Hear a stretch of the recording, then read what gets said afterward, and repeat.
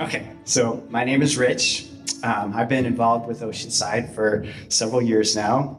I want to give you some ways that you can get involved. And I want to welcome you if you're a new visitor to Oceanside Sanctuary. We'd like to know that you're here, and there's a couple ways that you can do that. First of all, way number one is there's a little connect card in the pews that you can fill out and drop in the box back there. Or if you have a cell phone, you can focus it on the little QR code, and it'll open up an app where you can find out more about Oceanside Sanctuary, and you can find out ways to get involved. So ways to get involved is one, Light Up with Pride Interfaith Worship Service. That is Thursday, June 27th at 6:30 here at Oceanside Sanctuary Church. It's going to be a joyous celebration of love, acceptance, and inclusivity. Come as you are and experience a service filled with uplifting music, inspiring messages, and a community that embraces diversity. The special event is a testament to our unwavering support for the LGBTQIA+ community and a reminder of the inherent worth and dignity of every individual. All are welcome. Woohoo! Woohoo! Also, volunteer with Oceanside Sanctuary at Brother Benno's the fourth Friday of each month. So this month it will be June 23rd.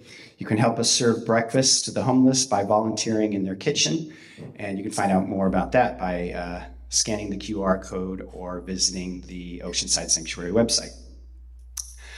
You're also invited to attend our annual congregation meeting. That is, I think, next Sunday, June 25th, after the service starting at 11:15. We'll do things like approve budget and board slates for the year. Then after that, on the same Sunday, from 2 to 4:30 is our junior high pool party in Encinitas. It'll be a time of fun in the sun. You can drop off your kids, or parents are welcome to join as well. Feel free to invite your junior high friends, but you need to RSVP for this event, and you can do that through the QR code or going to the Oceanside website. Also, our book club is taking an annual summer break during July and August, and we'll be back September 7th to discuss Love Big or Go Home by Phil Wyman. Details are also available at oceansidesanctuary.org, and we're also collecting ideas for books in the coming year. So if you have books that you would like us to read and discuss, be sure to see me. Finally, we don't take traditional offering like you see in some churches, but we're a 501c3 nonprofit, and we rely on the donations of people just like you. And you can support us, again, by opening up the QR code or going to oceansidesanctuary.org. Thank you.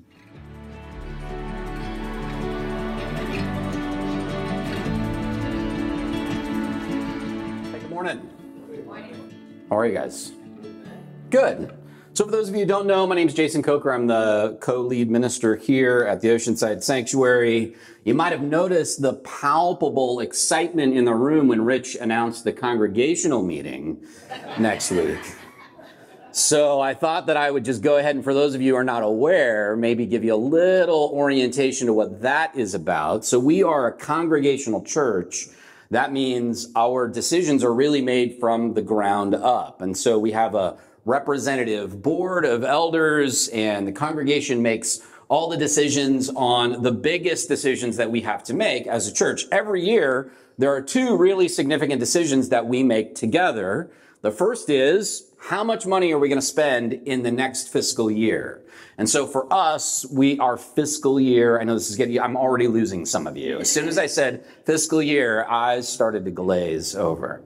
Our fiscal year is July 1st through June 30th. So that means we have a new budget coming up. Every year we try to figure out like how much money might come in here and how much money should go out. We really try as a church to impact our community for good by feeding people who are hungry, by helping people who don't have homes, by engaging in local policy change efforts for police reform and anti-racist efforts and inclusion of the LGBTQ community. We're a very active church, much to the dismay of some people and the delight of others, right? So if you're in the delight camp, that's all good news to you, right? But we try to really leverage our resources for that. So we have to decide on a budget, right? That will happen next Sunday after church. If you consider yourself a part of this place, right, then you are welcome to come to that meeting, hear about the budget. You'll get a copy of it. You'll see all the details of it. You'll be able to ask questions, and then we're going to vote on whether or not to approve it. And the board makes those decisions before the congregational meeting, right? Like they put together the budget that you're going to see and decide on. And the second big decision that you have to make as a congregation is when we have openings on the board, like we do this year, you get to either approve or disapprove of those nominations. So we have one new nominee for the board this year. I won't spoil the surprise. If you come to the congregational meeting next week, you'll find out who the board nominated according to our bylaws. And then you guys can ask questions about how that works, all that good stuff, and then we'll make some decisions. This is essentially a business meeting, right? Only we're not a business. We're like a co-op, right? Like a spiritual co-op for the good of our community, right? And you're part of that co-op. Make sense? All right.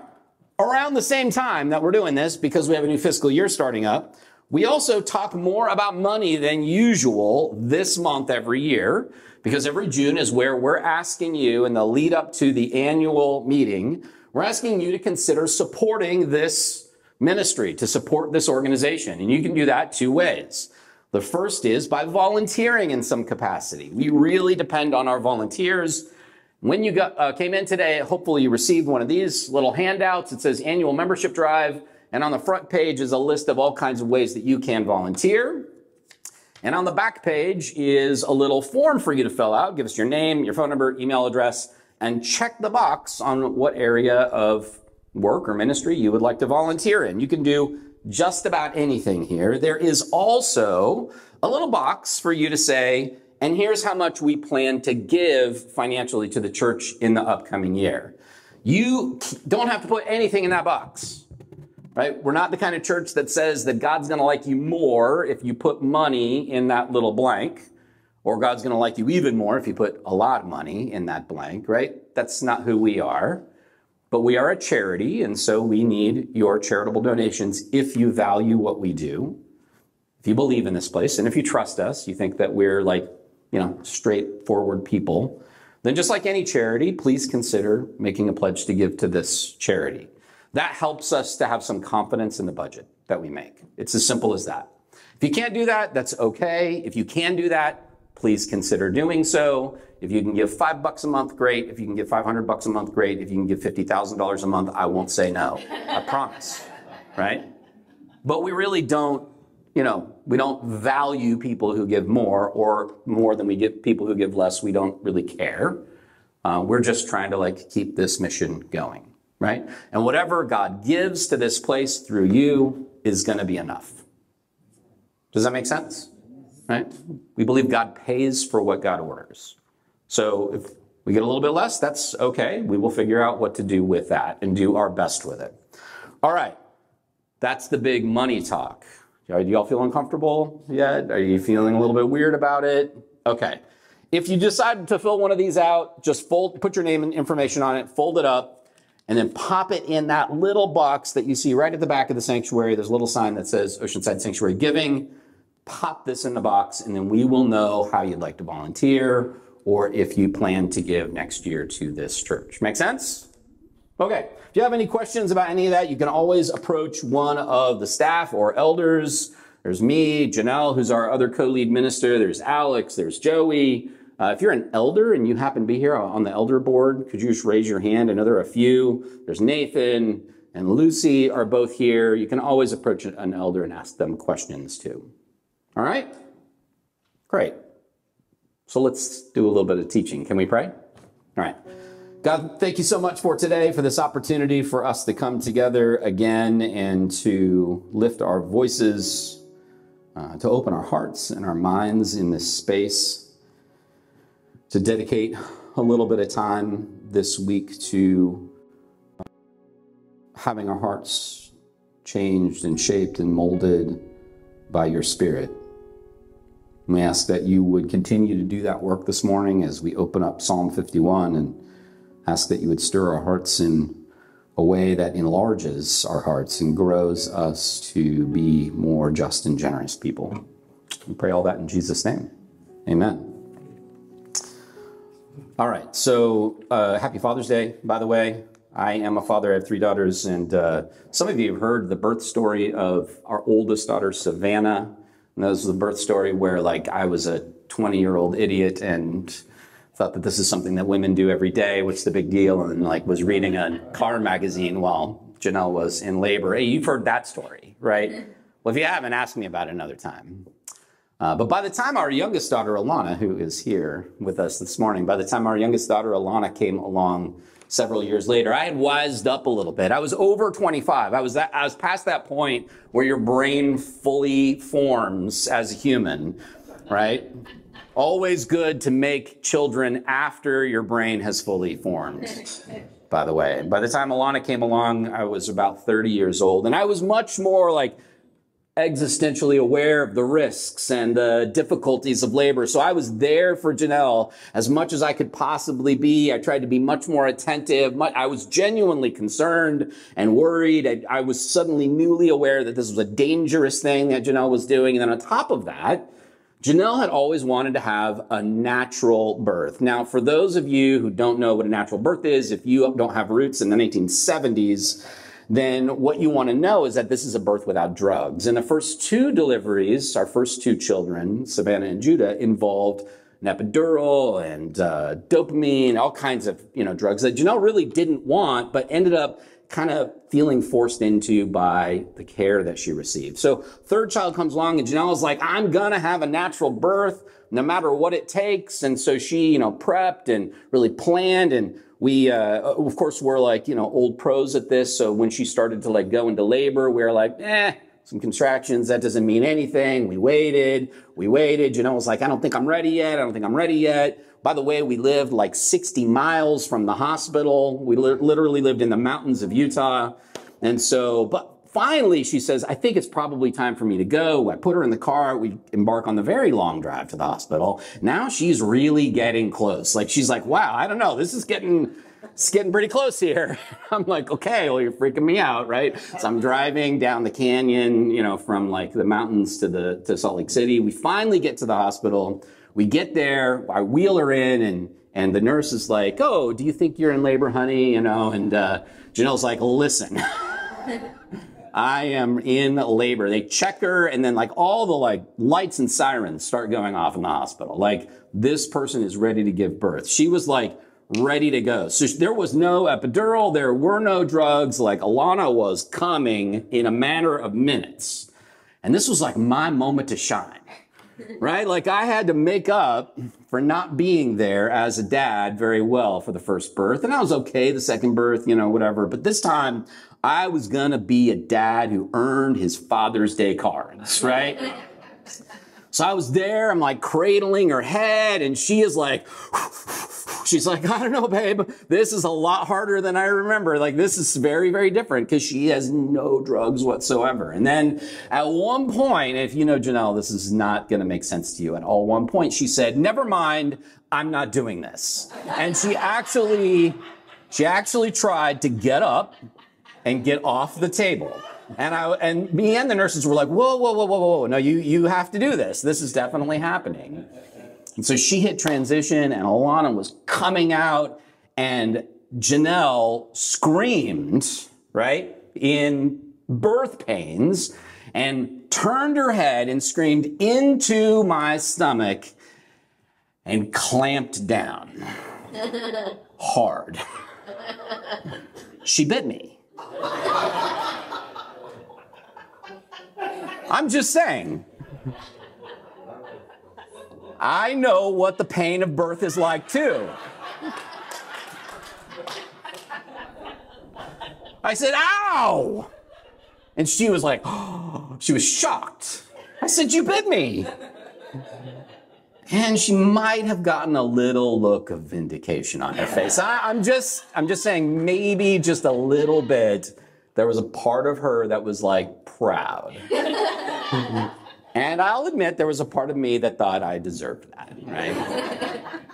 So the whole sermon today is really just an excuse for me to tell that story. The point, of course, is that birth accompanies pain, right? Birth accompanies struggle. It's one of the biggest cliches, right?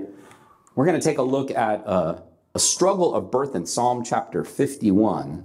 We're going to look at 3 verses. I want to share these 3 verses with you specifically, but then I want to show you something on the front end and the back end of these 3 verses. This is Psalm chapter 51, so this is traditionally understood as David, of course, David from the Old Testament, King David, sort of one of the revered figures of Judaism. He says this in verses 10, 11, and 12. Create in me a clean heart, O God, and put a new and right spirit within me. Do not cast me away from your presence. Do not take your Holy Spirit from me. Restore to me the joy of your salvation and sustain in me a willing spirit. Now, a couple of things. The first is these passages can quickly evoke some frustrations around notions of purity that we often have in religion. These sound a lot like the author of the Psalms, or God through the author of the Psalms, telling us that we have to be pure and right and good in order to be inhabited by the Spirit of God. And I want to say to you that I don't think that's what's happening here. Now, if you remember last week, we talked about the Spirit of God. That's what this whole series is about. It's about following the Spirit, right? Last week, we talked about the Spirit of God's first appearance in Scripture, which was Genesis chapter 1, verses 1 and 2 and 3. Right there at the beginning, in the act of creation, we saw the Ruach, the Spirit of God, hovering over the void, hovering over the darkness. And I said to you last week that this first appearance of the Spirit is meant to convey this idea that the Spirit of God comes as a creator, right? That creation, as the Spirit of God hovers over the void and the darkness, that the first thing the Spirit does is divide the day from the night, the darkness from the light, and that represents this act of creation that kicks off all the creation that happens throughout Genesis chapter 1, right? From that first act of distinction, of difference, that separation of the dark from the light, right? That I said is not good and evil. It's simply the kind of pendulum swing of the human experience. I said that the Spirit comes and helps divide an understanding between those differences, and that from those differences comes creation. Well, I think the same thing is happening here. Psalm chapter 51 is one of the few chapters in the Bible where we have this same Ruach, this same expression of the Spirit of God in Judaism. And this Spirit of God comes right in the middle of a chapter that begins with darkness and ends in light. At the beginning of Psalm 51, he says, "Have mercy on me, O God, according to your steadfast love, according to your abundant mercy, blot out my transgressions. Wash me thoroughly from my iniquity and cleanse me from my sin." In other words, David is deeply aware that he is not right, that there is something that's not quite right with him. He's not in a good place. He feels like he is not doing what is right in his life. "For I know my transgressions, and my sin is ever before me." Skipping forward to verse 6, he says, "You desire truth in my inward being. Therefore, teach me wisdom in my secret heart. Purge me with hyssop, and I shall be clean. Wash me, and I shall be whiter than snow. Let me hear joy and gladness. Let the bones that you have crushed rejoice." Let the bones that you have crushed rejoice. This, I think, is the experience of human darkness. When we are in our worst place, we feel like we are utterly wrong, utterly broken, utterly crushed, when no matter what we do, no matter how hard we try, no matter how much we try to muster our strength, we just aren't good enough. And this feeling that we have of not being good enough is something that we often feel when we're trying to do something good, something significant, something important, something that matters to us. We try and we fail and we fall short and we think, woe is me, what is wrong with me? I'm the worst. I'm definitely worse than the person next to me who does the same thing and does it so much better, right? Like this is a universal human experience. David is down in the dumps, so to speak.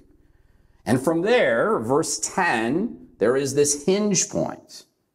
David turns to God and says, create in me a clean heart, O God, and put a new and right spirit within me. This is the first appearance of the Spirit in this passage. Don't cast me away from your presence. Do not take your Holy Spirit from me. Restore to me the joy of your salvation and sustain in me a willing spirit. This is a kind of triple parallelism. We've talked in the past about Hebrew poetry and how Hebrew poetry uses parallelism to expand meaning. Well, in this passage, 3 times the Spirit of God is used, right? Create in me a clean heart. Don't cast me away from your presence, and restore to me the joy of your salvation. This sort of triple parallel construction tells us that the state of being clean, the state of being pure, is the same as the state of being aligned with the Spirit of God. And that is also aligned with the experience of joy. That when we experience joy, we are pure, we are good, we are right, and vice versa. In fact, you could say this is how we know that we are aligned with the Spirit of God, because our soul sings with joy in that moment when we are doing what we were created to do, when we are in the right place. But before that comes a struggle with our doubts, our fears, our inadequacies. On the other side of this passage, though, 10, 11, and 12, we then hear David say this, verse 13, then, right? Once your Spirit is with me, once I have been aligned with you in joy, then I will teach transgressors your ways. Now, forgive me if I see a little bit of David's ego here. David has gone from saying, I am the worst, to I will teach everybody how to live. And that too, I think, is a very common human experience.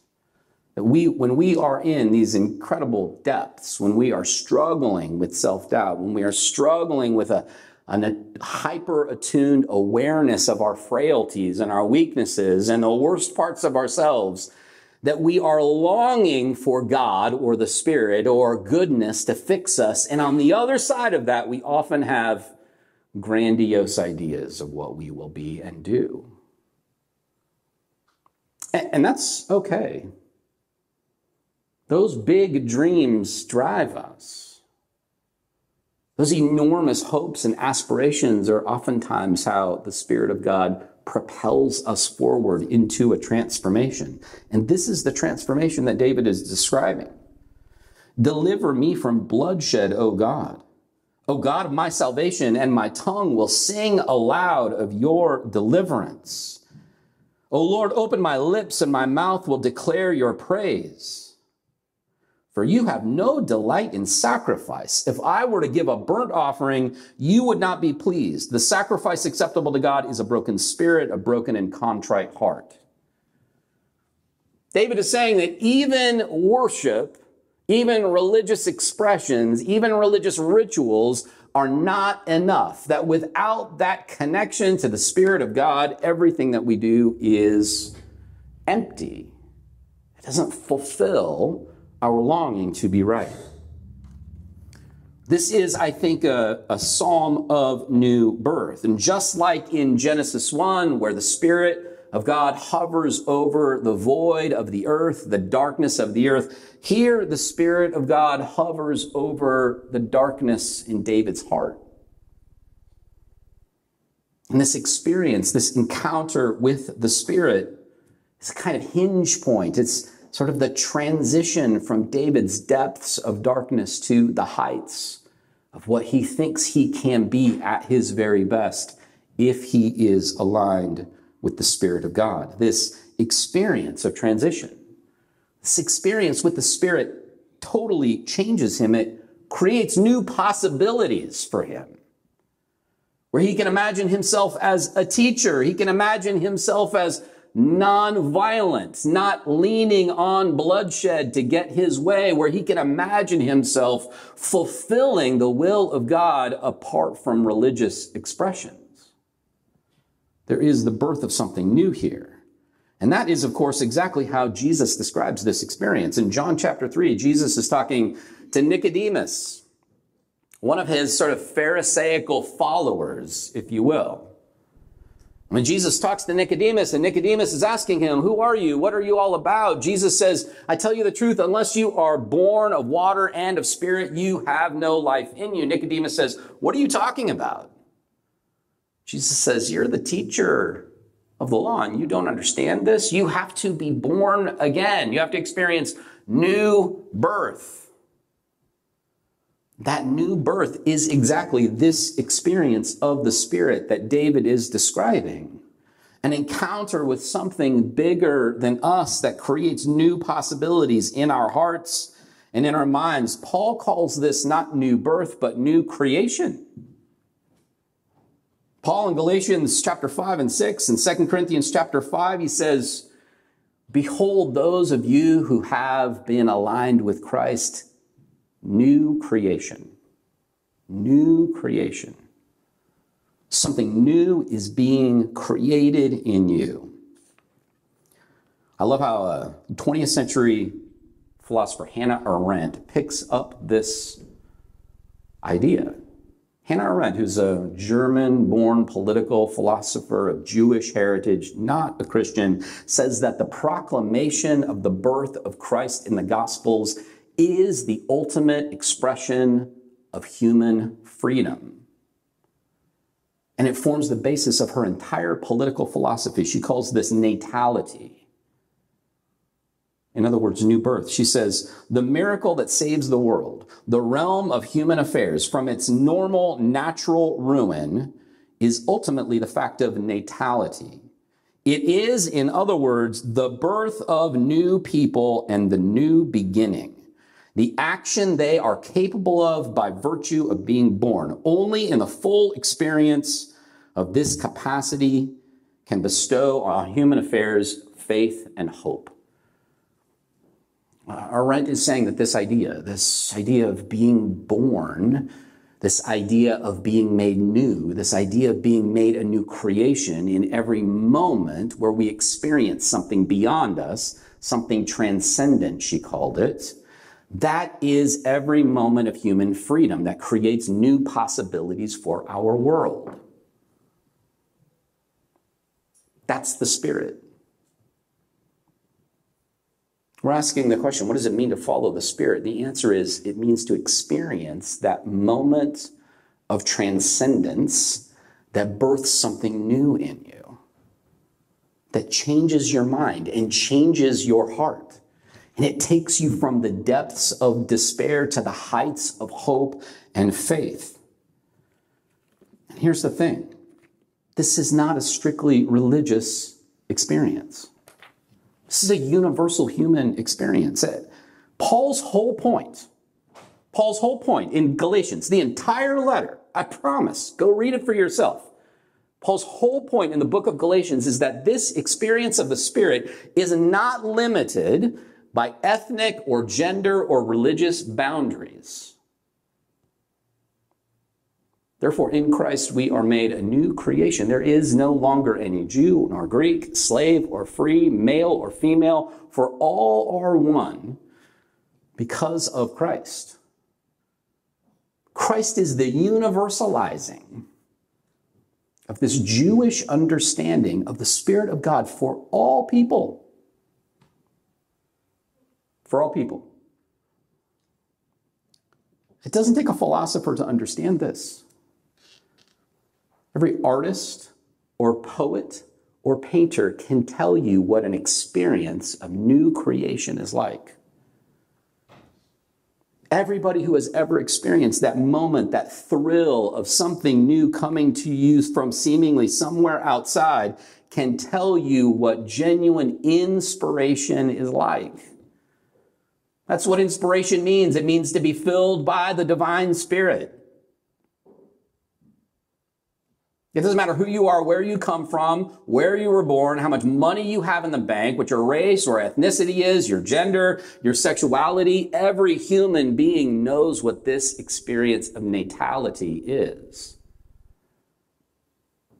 It is a universal human experience. It's not just artists and poets and musicians. It's also every philosopher and scientist and revolutionary. Religion, at its worst, is driven by fear and seeks to control that transcendent experience of the Spirit. Every expression of religion at its worst seeks to own and control and ultimately market this experience of God for profit, for power. But religion at its best recognizes that God is completely free. That you can't control God's Spirit, I can't control God's Spirit. No creed or doctrine or religious building or institution that you create can contain the Spirit of God. This is what our very first installment in this series was all about. Acts chapter 10, Peter discovers that the Spirit of God has come to Cornelius, a God-fearing Roman soldier. This causes a great controversy in the early church, the first great council of the early church, where they decide, I guess you don't have to be Jewish in order to experience God. But today, we have taken that notion and turned it on its head and said, you have to be Christian to experience God. Even worse, you have to be a particular kind of Christian to experience God, the kind who reads a certain kind of Bible and thinks a certain kind of thoughts and prays certain kinds of prayers and experiences a certain kind of fellowship. It's a denial of the absolute and utter freedom of God to do whatever God wants, whether we like it or not. Religion at its best recognizes that God is completely free. So then what are we here for? If we don't own or control God, if we don't have the ability to capitalize on God for our own selves, if we can't trademark God and a version of God that really is the best that we can sort of market and profit from, then why do we exist? I think that spiritual communities have the opportunity to help each other have these divine encounters. Here's the thing about it. In a sense, every single human institution on earth exists for this encounter.